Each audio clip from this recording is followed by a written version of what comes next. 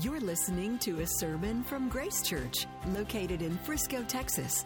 Get to know Grace Church better by visiting our website at www.gracechurchfrisco.org.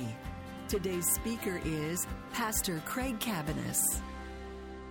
Well, today we are in the book of Judges chapter 5. And so let me just thank you for tracking along with these series. You people come every week, you watch online to go verse by verse through the book of Judges. What is up with you people? That is strange to be doing that, isn't it? That we get together and just it's an odd thing kind of to do, but it's the most powerful thing we could do, is to open up God's Word and be taught and respond to His Word. And today we are in Judges 5. You know, when it comes to sports fans, and I know not everybody's a sports fan, but when it comes to sports fans, I find there's two kinds of folks. There are those who deem themselves purists that prefer college sports to professional sports. And then there are those who prefer professional sports to college sports. I'm in the latter category. I prefer professional to college. However, there is one thing about college sports that I think is much better than professional sports, and that is the sort of school identity and the school traditions that go around, attending a game. It's very different than to attend a sports game, especially in basketball or football. It's certainly a different experience. The schools have all their traditions. They have bands, they have cheers, they have songs, Man, that's amazing. I was expecting some Aggie to yell something out. So thank you for exercising self-control. I knew, you took a cue, but I thought, that was amazing. The Holy Spirit is moving in our church. And so, anyway, but one of the greatest feelings if you're a college football fan to be at a game in particular, I'm sure it's true with other sports as well. I don't want to just highlight football, but that's where the most people are gathered. And so at the end of a game, when your team has won a big game, to sing the school song, the fight song, whatever the tradition is, together at the end, and all the fans have their arms around each other, and they're going back and forth, and maybe they do some little sign thing, or they, do that deal, and everybody does it together, whoa, whoa, whoa, whoa, that kind of deal, and it's just wonderful, and there's a chant or a song, but everybody is celebrating together through this sort of corporate family song that is our school fight song, our school tradition that bonds us together in this victory. That's chapter 5 of the book of Judges. It's a bunch of college football fans cheering the victory that has just happened by singing a song together. Only what they are singing about is far greater than anything that's ever been accomplished in sports. It's the victory of the Lord. And what they're singing about is what happened in chapter 4. So chapter 5 is not going to make any sense to you if you don't know what happened in chapter 4. Even if you do know what happened in chapter 4, chapter 5 is a little hard to follow because it's poetry, and so it's a little hard to track with at points. So I need to tell you what happened in chapter 4. If you were here last week, this will just refresh your memory. If you weren't here, then this is a very, very brief account of what happened. So the people of Israel are oppressed by the king of Canaan. His name is Jabin, and he has them under his thumb because he has 900 chariots. Israel has 0. And so he's got this military technology, and he holds them under his thumb. He treats them cruelly. The scripture says he oppresses them cruelly. Well, he's got a general named Sisera who oversees, and we get this multiple times in the chapter, 900 chariots. And so Israel for multiple years has been under his rule. Well, there is this lady in Israel, and her name is Deborah. And she is a prophetess. She hears the word of the Lord, and then she tells the word of the Lord to the people of God. She's a leader. She's judging and helping, kind of like a courtroom judge, actually, in this case, and settling disputes and giving wisdom to people. Well, the Lord tells her as a prophetess that he is going to overthrow Sisera, the general, and his power over Israel. And and he's going to lead, he's going to call a guy named Barak to lead an army. So she gives this word of God to Barak and said, God is going to give you Sisera's army, and he's calling you to go. And Barak has a sort of, not a great response, a very mediocre response. He says, yes, I will go, but only if you will go with me. So what he's saying is, Deborah, normally women don't go to battle, but if you will go to battle, I'll do it. And he actually says, if you won't go, I won't. So I will disobey the very calling of God if you won't go with me. So what she says is, okay, you're still going to win the battle because you're willing to go, but because you responded conditionally, the glory of defeating Sisera personally, that glory is going to go to a woman. So we all expect it's her at that point in the story. So anyway, what happens is they go out to battle, and Sisera and his chariots are going along the Kishon River. And the Kishon River sort of bed, it's in a valley. And something happens, we're going to find out today. Something happens, and then Israel's troops come out of the hills, and they defeat them. They get off their chariots, and Sisera the king runs. He goes running, and he runs into this sort of village, this village of tents, and he meets a lady named Jael there, and she says, hey, come into my tent, I'll protect you, because she is opposed to Israel. So he thinks. And so she comes in, she gives him some milk to drink. He's exhausted. He says, if anybody comes looking for me, say, no, there's no foreign king in this tent. And so he lays down. She puts a rug over him, supposedly, so I guess he would be hidden. And then she grabs a mallet, and she grabs a tent peg, and she drives it into his temple and pins him to the ground while he is asleep, and he dies. And thus, they win, and the Canaanites are overthrown. That's chapter 4. Chapter 5 is a song celebrating that. Look at 5:1. Then sang Deborah and Barak, the son of Abinoam, on that day. So Deborah and Barak, the prophetess and the man who led the charge, they sing. Most of this is Deborah because she's going to identify herself at points. I, Deborah. But anyway, they're singing this song on the day of the battle. And as we go through this, please note that this song was passed on and would have been sung by generations following, like a school fight song, only recognizing something far grander. So we're going to read it in sections, and then we're going to walk through it, and then we're going to apply it. So let's read the first section, which is verses 1 through 11. This section is really about God on the move. And as we go through, I'm not going to be able to touch everything. It's long. But note that it's poetry, so it doesn't read like a narrative. It doesn't read like prose. Some of the nuances we're not going to cover, but we'll get the big ideas at any rate. So verse 1. Then sang Deborah and Barak, the son of Abinoam, on that day, that the leaders took the lead in Israel, that the people offered themselves willingly. Bless the Lord. Hear, O kings, give ear, O princes. To the Lord I will sing. I will make melody to the Lord, the God of Israel. Lord, when you went out from Seir, and when you marched from the region of Edom, the earth trembled and the heavens dropped. Yes, the clouds dropped water. The mountains quaked before the Lord, even Sinai before the Lord, the God of Israel. In the days of Shamgar, son of Anath, in the days of Jael, the highways were abandoned, and travelers kept to the byways. The villagers ceased in Israel. They ceased to be until I arose. I, Deborah, arose as a mother in Israel. When new gods were chosen, then war was in the gates. Was shield or spear to be seen among 40,000 in Israel? My heart goes out to the commanders of Israel who offered themselves willingly among the people. Bless the Lord. Tell of it, you who ride on white donkeys, you who sit on rich carpets, and you who walk by the way, to the sound of musicians at the watering places. There they repeat the righteous triumphs of the Lord, the righteous triumphs of his villagers in Israel. So the first section is going to be about God on the move. And we see there's kind of a call to worship in verses 2 and 3. It says, she says, bless the Lord in verse 2 because the leaders led and the people followed.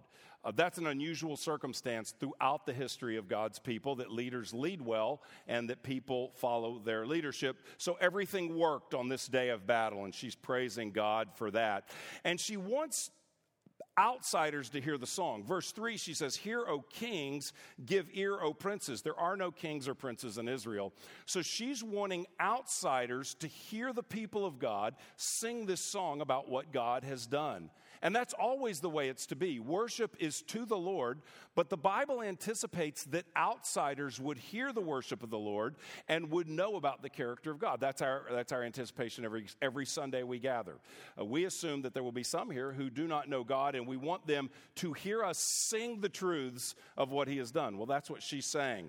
We want all the kings and princes to know the mighty power of God.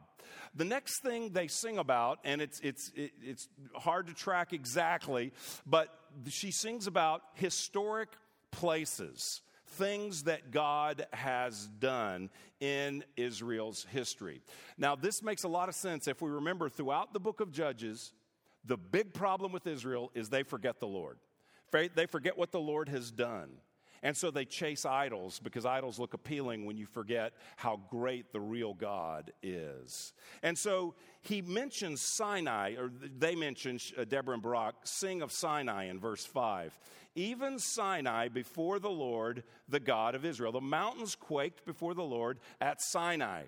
Well, now that's a significant place. Sinai is the place that God met Israel after He defeated Egypt. They were slaves in Egypt. He defeated Egypt and brought them out and met them at Sinai. So we're singing here, we're singing about remember Sinai, where everything quaked. Well, what happened at Sinai? At Sinai, God declared, you are my people and I am your God. He gave them the law. He made a covenant with them. He gave them an identity and said, you're to be a holy nation following my law. And you are to be a kingdom of priests. You are to mediate me to the nations. You are to represent me to the nations as priests of God. And so they're singing, hey, kings, everybody listen to what God has done. He quaked at Sinai, the earth quaked at Sinai, and as he marched, it says, verse 4, when you went out from Seir, when you marched from the region of Edom. So this is the marching warrior God who frees his people historically, meets them at Sinai. Then from Sinai, it's a reverse order here, but from Sinai he marches through Seir, through Edom, and leads them to the promised land where they are now. So what he's doing, the song is doing, is reminding them of their history. And something very subtle but very powerful is here, because as God marches, it says in verse 4, the heavens dropped, yes, clouds dropped water.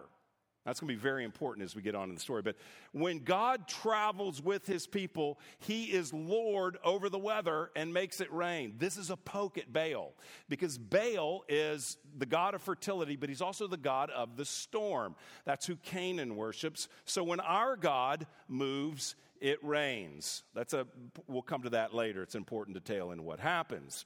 So why are they singing of these places? Why aren't they just saying, this could be a very short song, God defeated Sisera.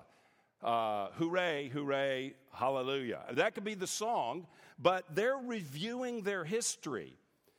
Because when you sing your history, it's a reminder. Singing is a reminder. Singing of what has happened in the past, remembering the past, commemorating the past, recalling the past is something very powerful. That's why we have the book of Psalms, and so many of the Psalms revisit what God has done, because to sing is to remember, to embed it in our hearts, to sing the story of the Lord, what God has done. He didn't just defeat Sisera. Oh, he's defeated much greater than Sisera, Pharaoh, king of Egypt. And that's why we gather and sing every week, because it reminds us what our mighty God has done for us in Christ Jesus. We sing our story. And which is God's story, we sing the history of what God has done, and we remind ourselves of the God we serve. And that song of celebration empowers us as we recall who he is and what he's done. Well, the next section describes desperate times in Israel, what it was like before they were freed from Canaan, from king of Canaan and Jabin. And it tells us some interesting things. Verse 6 tells us the highways were abandoned and travelers kept to the byways. So it was a bad time. People didn't feel safe on the roads. I mean, you could get harmed by a Canaanite on the road. So they had to take back roads when they wanted to travel. And 7, the villagers ceased to exist in Israel. Evidently, some of the villages disintegrated. The social fabric of the culture, the villages, was disintegrating. The villagers ceased to exist. It was sort of every family for themselves. A very terrible time in the history of Israel. Well, why are they experiencing this bad stuff? Well, they're experiencing it because in the book of Judges, bad stuff always comes as the result of idolatry. So verse 8, when new gods were chosen, then war was in the gates. So the people of Israel have served other gods, and this has been their experience, a very bad situation. However, God raises up Deborah. Verse 7 says, I, Deborah, arose as a mother in Israel. So God, in the midst of, we can't take the normal roads, villages are ceasing to exist, things are unraveling in society because we're serving foreign gods, God raises up Deborah, and I love this picture, she's a mother in Israel. She leads as a mother. She prophesies as a mother. She brings the word of God as a mother. She is nurturing the people of God through the word of God back to health as she calls Barak from God to lead in battle. And God restores their freedom. So he's just repeating all that's going on, and she's saying, we want this told everywhere. So verse 11 says, even out at the watering places, to the sound of musicians at the watering places, there they repeat the righteous triumphs of the Lord, the righteous triumphs of his villagers in Israel. So God has been on the move. He raised up Deborah. Things have changed. So at the watering places where you would water your animals, for us it's a gas station. At every gas station, I want a band out there singing and celebrating the victories of God, what he has done. So God is on the move. The next section is God's people on the move. Look at verse 11, the last part of verse 11. Then down to the gates march the people of God. So verse 4, God is marching. Verse 11, the people are marching. So let's read verse 11 there through 23. Then down to the gates march the people of the Lord. Awake, awake, Deborah. Awake, awake. Break out in song. Arise, Barak. Lead away your captives, O son of Abinoam. Then down marched the remnant of the noble. The people of the Lord marched down for me against the mighty. From Ephraim, their root, they marched down into the valley. Following you, Benjamin, with your kinsmen. From Machir, marched down the commanders, and from Zebulun, those who bear the lieutenant's staff. The princes of Issachar came with Deborah, and Issachar, faithful to Barak, into the valley they rushed at his heels. Among the clans of Reuben, there were great searchings of heart.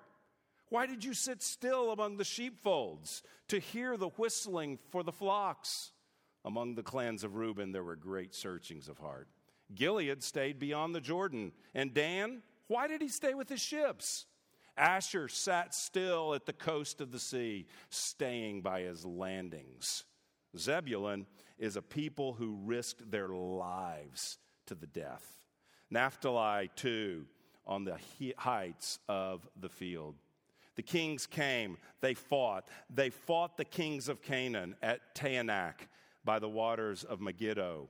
They got no spoils of silver. From heaven the stars fought. From their courses they fought against Sisera. The torrent Kishon swept them away. The ancient torrent, the torrent Kishon.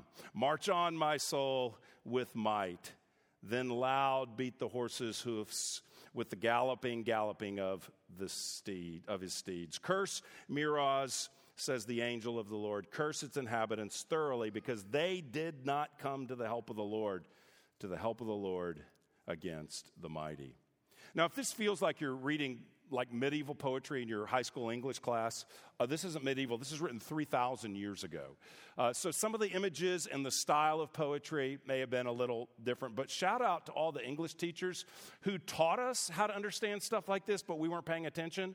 So if you're a young person, it is valuable to do well and learn in your English class. And the reason is because if you want to be a Christian, it's one of the most important classes you will have in all of school, because if you want to be a Christian, you are committed to grammar the rest of your life. If we are people of the book, and to understand the book, you've got to understand genres. You've got to know how to read narrative. You've got to know how to read poetry. You've got to understand the difference in a noun and a verb. So to read the Bible and understand it, you need what you weren't listening to back then. But thankfully, there are commentators that can help us pick up what we didn't get. So anyway, it's poetry, so it reads differently. I get that. But here are some of the big ideas. The people of God are on the march. We saw that in verse 11. Verse 13, down marched the remnant of the noble. The people of the Lord marched down. But not everybody marches.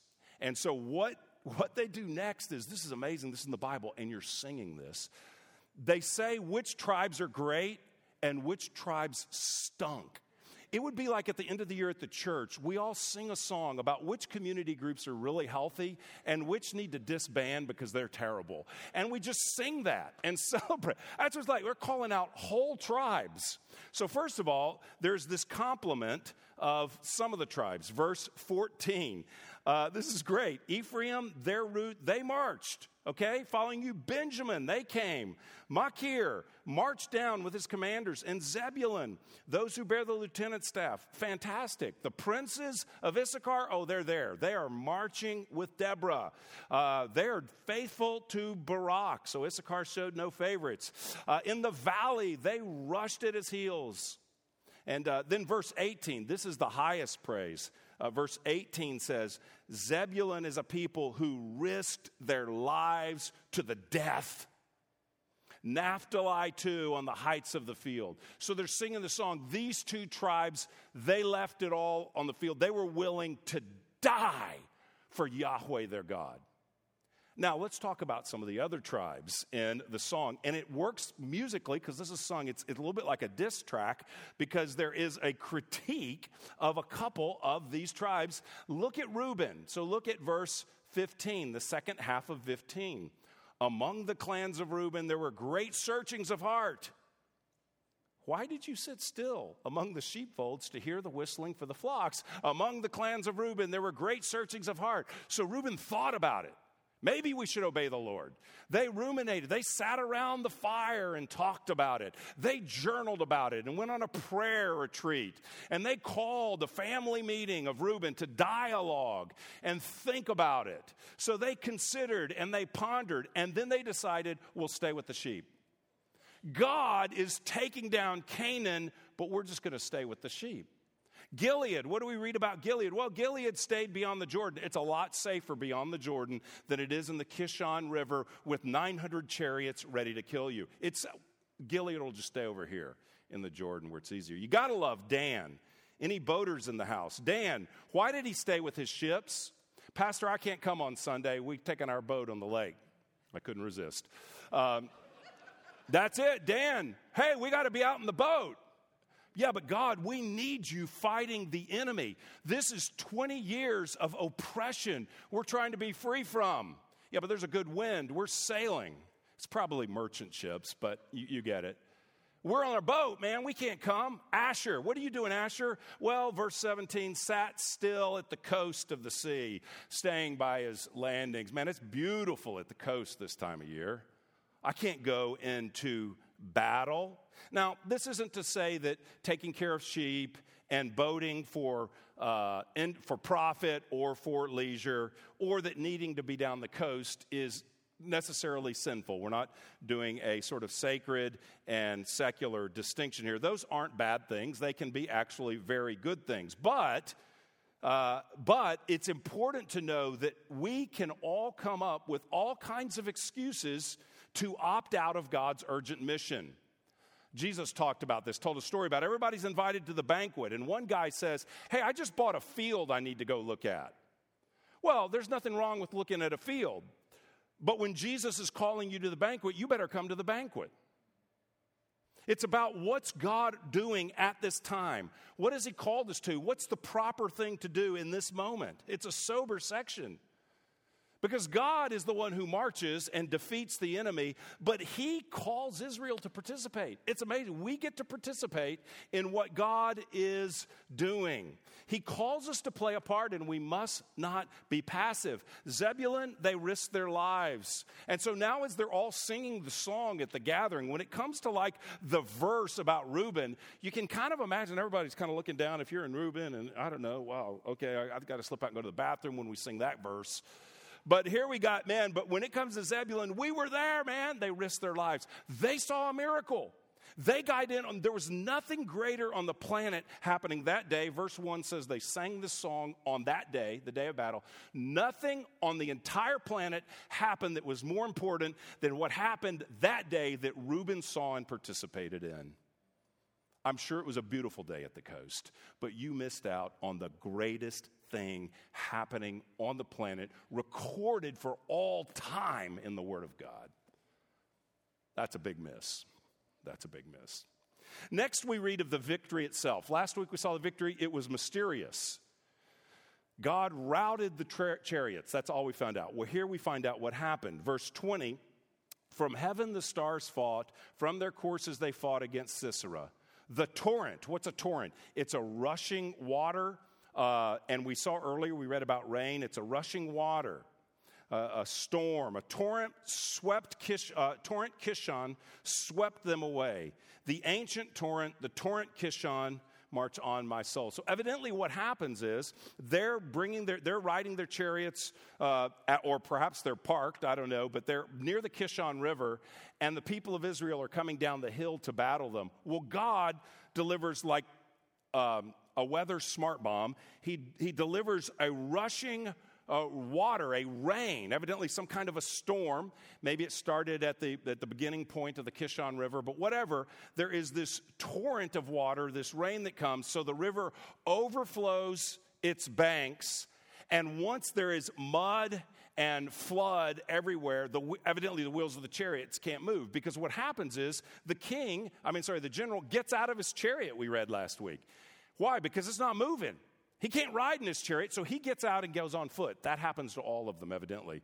God defeats them through a storm. Those who worship the God of the storm, Baal, find out that Yahweh is the God over all weather, all wind, all water, all planets. All circumstances bow to him. So Yahweh defeats the people that are worshiping the God of the storm by bringing a storm which floods the river where they are for battle, so that their chariots can't move, and they all die by the sword of Israel. It's a great, great account, not just of Barak beating Sisera, not even of God beating Sisera, but God triumphing over the false god Baal in their very faces. And for Israel to say, look, what you were trusting in is nothing compared to God. You were worshiping Baal, but look what your God does. It's a song to remind everyone of God's power, to commemorate the works of God, and to remind everybody what it means to be God's people. What it means to be serving the God who rules over all and acts as he pleases. See, we forget, and songs remind us. Songs not only remind us intellectually, but songs stir the emotions, stir the heart. Songs affect us so that our wills are tender before the Lord. True songs, biblical truth songs, soften our hearts before the Lord. That's why after this torrent comes, look what it says in verse 21. The ancient torrent, the torrent Kishon, march on my soul with might. That sounds like a line out of a college fight song, doesn't it? March on my soul with might. It's like, I hear what God did. I want my heart to continue marching. I know the battle's over, but we're still marching, full of faith towards God. That's what singing truth about the victories of God does to the soul. last section, God's friends and enemies. God marches, the people march, and the whole conclusion of the song is about, are you a friend or an enemy of God? That's where it closes. Verse 24. Most blessed of women be Jael, the wife of Heber the Kenite, of tent-dwelling women most blessed. He asked for water, and she gave him milk. She brought him curds in a noble's bowl. She sent her hand to the tent peg, and her right hand to the workman's mallet. She struck Sisera. She crushed his head. This is a song. Everybody's singing this. She crushed his head. She shattered and pierced his temple. Between her feet he sank. He fell. He lay still. Between her feet he sank. He fell. Where he sank, there he fell. Dead. Out of the window she peered. The mother of Sisera wailed through the lattice. Why is his chariot so long in coming? Why tarry the hoofbeats of his chariots? Her wisest princesses answered, indeed, she answers herself. Have they not found and divided the spoil? A womb or two for every man. Spoil of dyed materials for Sisera. Spoil of dyed materials embroidered. 2 pieces of dyed work embroidered for the neck as spoil. So may all your enemies perish, O Lord. But your friends be like the sun as he rises. And the land had rest for 40 years. Jael, she's honored. She is honored with unusual language, wouldn't you say? Most blessed of women. Of tent-dwelling women, most blessed. Just most blessed of women sounds like a description of the Virgin Mary. But there is a description, there is a distinction of she's most blessed of tent-dwelling women. But anyway, this is high praise for what she did. And there is this remembrance of what she did. And there is in this Hebrew poem a graphic recounting of what she did. She is most blessed because of what she did with a mallet and a tent peg. She is honored because she acted decisively against the enemy of God. She acted decisively according to God's purposes. She risked her life to kill this general, even though her family, she may have turned away from her family, because we found out last week they had sided with Canaan. So she may have turned her back on her own family. And then the song gives us every detail. The mallet, the tent peg, he sank, he fell, he died. People are singing that. Children are singing this when they gather together. Now, how do we process that? How in the world do you sing something so graphic? How is there this repeated graphic language and description of death? Is that just something that happened 3,000 years ago? Why is this? Well, one of my favorite Old Testament commentators is a guy named Dale Davis, and he writes about this in a way that I think will be memorable. So I wanted to share this with this. It's a little bit of a reading here of his explanation of this passage. I think this will serve us all. He writes, "Remember, this is a song of Yahweh celebrating his saving help." Verse 3. Here Israel is delighting in and relishing that salvation, the overthrow of the tyrant Sisera. As I have grown older, I have developed my capacity for enjoying certain foods. For example, if I'm eating Jell-O or ice cream or pudding, I will take a bit, and instead of gobbling it down, will savor it. That is, I run it around my mouth, up around my teeth, down around my teeth, sometimes through my teeth. Silently, ? He writes, sloshing the delicious stuff around my mouth, extracting the ultimate enjoyment from each spoonful. I do the same with coffee or ginger ale. Occasionally, this drives my wife to the brink of insanity, but my philosophy properly defends my practice. Food is not to be consumed merely, but enjoyed. That is the way Israel views Yahweh's salvation. Yahweh's deliverance is meant to be enjoyed, savored, cherished, item by item, detail by detail, blow by blow, from dish of milk to peg to mallet to skull to feet. Someone may think that that is being vicious. It is not. It is being pious. Perhaps many of us in the West cannot rejoice when God smashes oppressors because we have never been so oppressed or crushed by tyranny on a significant scale. And for that, we should thank God. That's why we frequently fail to appreciate texts like this. We can't really understand them from our study chairs, from our padded pews, or from our recliners beside our cozy fireplaces. Naturally, you can disagree. If so, you can claim more refinement, but less faith. The details of the story or the details of God's salvation, releasing his people from a vicious oppressor.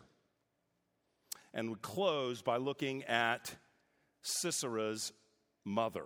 How interesting, a passage about Sisera's mother. And when we first read it, we are sort of drawn in, maybe to feel sorry for her. She is looking out the lattice. She is waiting, saying, "Where, oh, where is my son?" But when we read the callous comments from her and her princesses, some argue that was his harem, but when we hear these ladies' comments, then we are not sorry at what's actually happening here. The passage says, "Where is he? Where is he? Have they not found and divided the spoil?" Verse 30. The princesses say, and it says, Sisera's mom agrees, what's taking so long is after defeating Israel, they have to go through the spoil. They have to sort it all out. Well, what are they sorting out? Well, dyed materials embroidered, 2 pieces of dyed materials embroidered for the neck. Sisera is simply taking time to sort through all of the clothes of the people they've defeated. Oh, yeah, and rape women. That's why he's not here. That's why he's not here. And they speak of it so callously. You saw that in the text, right? A womb or 2 for every man. They're dividing the spoil, clothing and women. A womb or 2 for every man.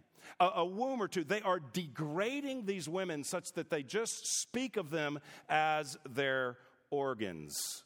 And it's so familiar a process that Sisera's army, the Canaanites, would just naturally sexually abuse the women of the nations, the lands that they defeat, that mom and princesses are just sitting around saying, oh yeah, once they're done raping, every guy will get a woman or 2. Once they're done raping the women, then they'll be back. So we will wait. The death of Sisera is an act of justice against an evil oppressor who cruelly oppressed Israel for 20 years and customarily raped women of the nations that they defeated. So 2 women we close with. One's a friend of God, Jael. One is the mother of God's enemy, Sisera's mother.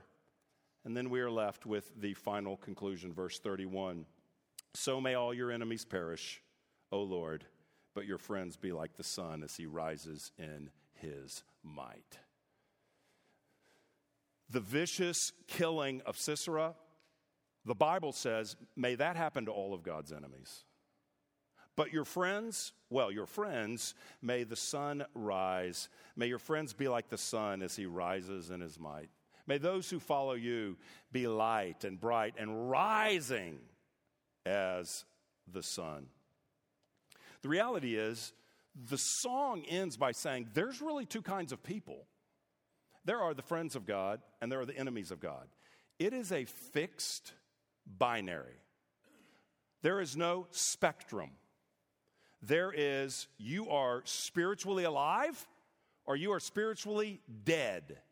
You are light or you are darkness. The New Testament says you are enemy or you are friend. You are believer and follower of the Lord Jesus Christ, or you are not. And this is kind of pointing to the end day. Ultimately, all those who have not worshiped God, who have received Jesus Christ, who have bowed before his lordship as their king, is an enemy of God, the scripture says. God is loving and gracious and sends his own son to die and to rise for us. And so if you have not met Christ, this is the day for you to turn to him. I pray this 3,000-year-old poem, obscure song about some people way from the past that none of us knew about before we read this. I pray that God speaks to you through that you are not just cruising along okay. You are living, all of us, prior to Christ are living as an enemy of God. And just as God rescued Israel from the oppression of Sisera, so God rescues believers in Christ from the oppression of sin, from the oppression of death, from the oppression of evil spirits, from the oppression of all darkness, and ultimately the grip of death itself. If we are a friend of God, a believer in Christ, then the passage calls us by example to celebrate the work of God, celebrate his victory, and throw ourselves into the battle. To not be on the boat or with the sheep or in the safe place with Gilead, but to jump into the purposes of God. It's a song about participation.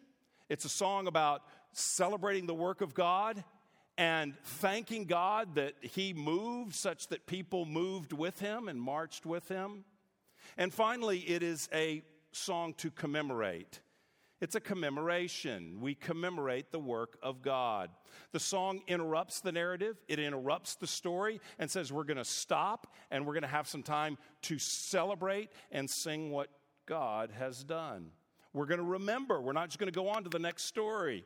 We're going to pause and we're going to praise him and we're going to celebrate the details of what he has done. Remembering, singing, testifying, these actions form the people of God. It is in remembering what he's done, remembering that he is the Lord over all, the Lord of the storm, the Lord over Canaan, the Lord over false idols, that he rescues his people, that he uses anyone that is available, that he uses the unlikely to do heroic things for his glory, that we get to be a part of his mission in the world to bring his truth to all people. And so commemorating ensures that the people of God recall, but not only recall, but their hearts are shaped and formed by the very songs that we sing and the very liturgical practices that we enjoy together as we gather. So we are formed, we are shaped by remembering as we sing, as we hear God's word, as we testify, and as we receive communion. Communion is much more than a commemoration. It's more than a memorial, but it's certainly not any less than that. We commemorate and experience afresh by the Holy Spirit the work of Jesus Christ. We experience afresh through the Word and Spirit, through the sacrament, communion with Jesus Christ, our Lord.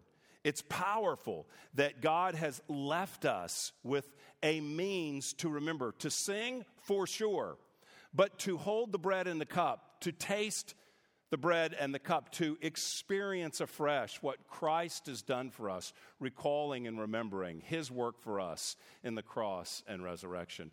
That is a rich commemoration that shapes and forms our hearts. So when we sing, when we hear God's word, when we receive communion, it prepares us to be those people who go into the world, shaped by him and his truth, remembering what he is like and what he has called us to be, to follow him in our lives and represent him wherever he leads us. And we do so as friends. I'm going to invite the band up. We're going to receive communion this morning, and we are going to do so as the friends of God. Let's pray and we'll receive together.